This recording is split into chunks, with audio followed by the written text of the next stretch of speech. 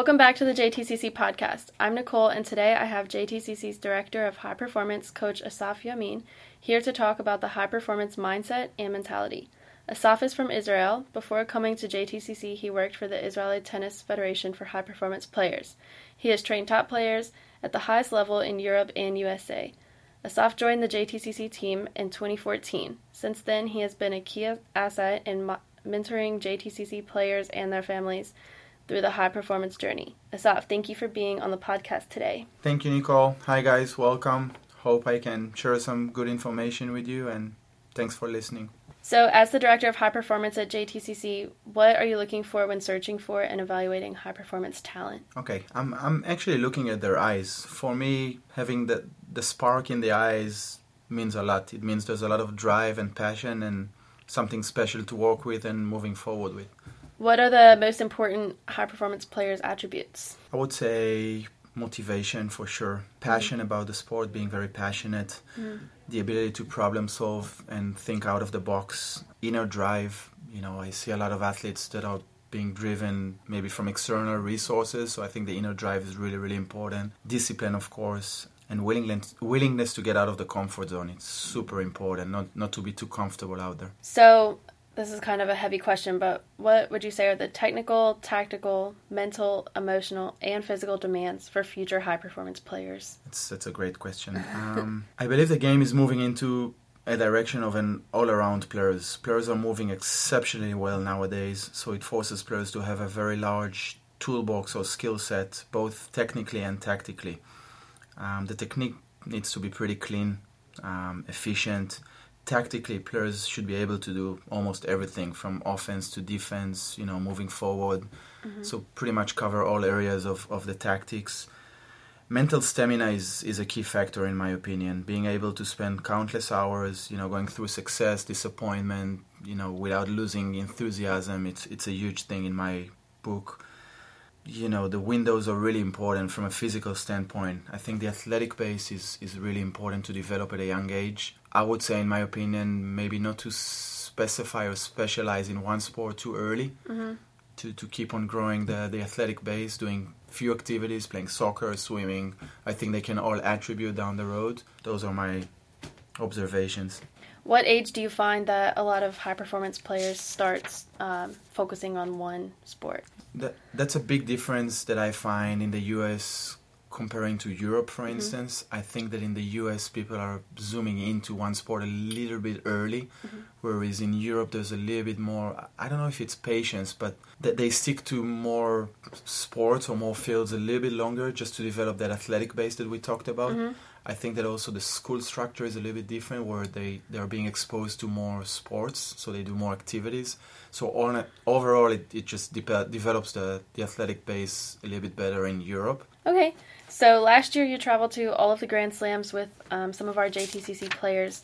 What are the very best juniors in the world doing differently regarding their training and competition? I know you've kind of touched on that already a little bit. But yeah, so I was very privileged and lucky to travel with our guys, actually to all 4 slams in 2018. Yeah, so started in Australia, moved to French Open, Wimbledon, and US Open. I think, and it's really interesting, and that's something I was trying to preach and show the players a lot, it's not so much what they do. Nobody has a nuclear secrets or anything out of this world.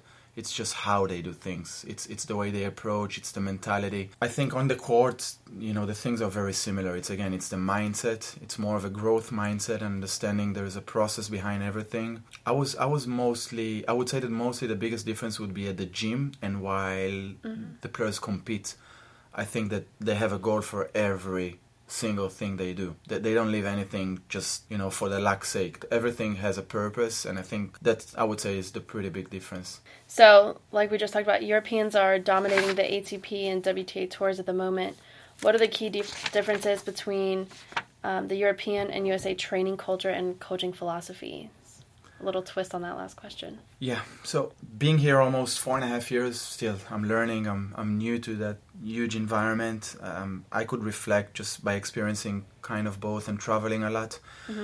I would say that in my book the main differences are the growth mindset. I think that Europeans tend to mature a little bit faster than the American kids, again, I can just base on my opinion. There's a little bit more belief and buying into the long-term process, where I feel like sometimes there's a little bit less patience in the US. It is more common, to stay with more sports and develop the athletic base, as we said, which I think takes a little bit pressure at the younger ages. I think in Europe they don't as much chase the rankings and the results at a younger age, which again allows the kids to develop a little bit better and think how they get better. Training wise, and I think it's pretty clear, the Europeans, most of them, they're growing up on clay. I think growing up on clay is a huge asset. Not only the Europeans, but so the South Americans. And I think they represent the majority of the, if we look at the top 100 males, that's the biggest majority of the players.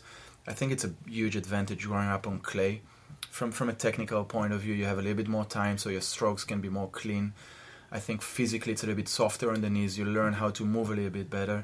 From a tactical standpoint, you understand dimensions and the game styles, how to attack, how to defend, how to neutralize a little bit better. And from, of course, the mental state, you develop the mental stamina, the patience, the consistency, the ability to stay and grind. So I think it has a huge attribute to growing up on clay, and that's something we're trying to do a lot with our younger generation and see where it takes them in years to come. I agree. All right, so moving on from that, how important is international tournament experience for future high-performance players? You were just traveling all around the world with some of our JTCC players. How important is the international exposure for them? I think it's huge. I think it depends, what are the objectives, and what we're trying to do with our players, even the younger players, is to make sure they understand that the exposure and the experience is bigger than anything. Yeah, results could be great, but it's not the main objective at the younger ages.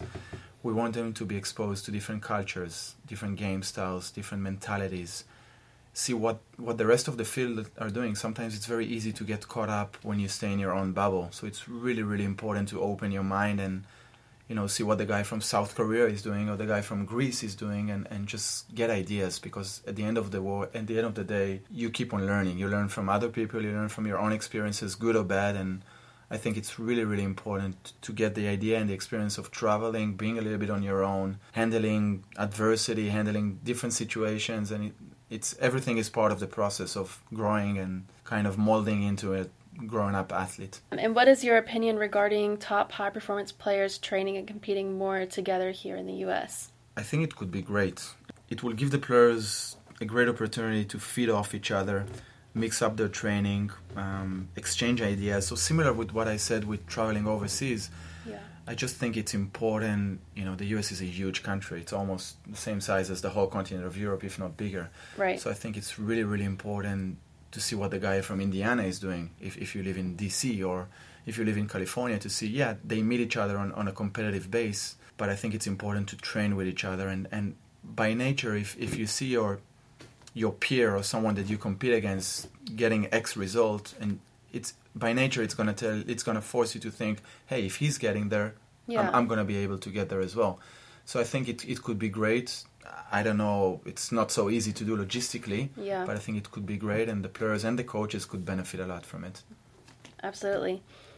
So on a different note, what is the parents' role in the journey of young high-performance players?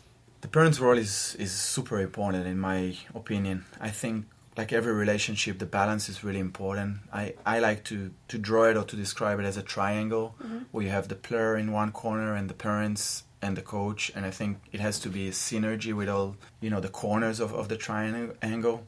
I think it's really important for the player and the coach to feel the support from the parents, to feel that they care.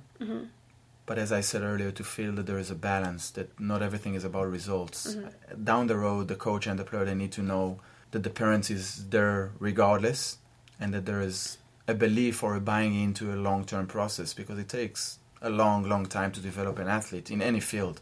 So I think one of the things I've been witnessing, and that's all over the world, that some of the parents, they're a little bit impatient. And that reflects on the whole triangle, whether it's the player or the coach. So it's really important, that each one of the corners know exactly what the objectives and what is part of the formula, I would say. Absolutely. So here at JTCC, we have a mantra, trust your training. What does that mean to you, and what do you hope it speaks to our high-performance players when they hear that? Every time that I hear the slogan, I have a smile. I'm smiling because I think it's an amazing slogan. And I'm laughing because last year we were in Australia and one of the players was facing a really, really difficult moment. And I couldn't think of anything better than just looking at him and say, trust your training, because I think it means a lot. It's everything you go through, the good, the bad, the great days, the rough days, the emotionals, the success, the failures. It's everything you do. And it goes back to what I spoke earlier. It's a process. You learn from every experience. I think it's a really strong message, and hopefully we can get our players and parents and everyone that is involved to buy into it.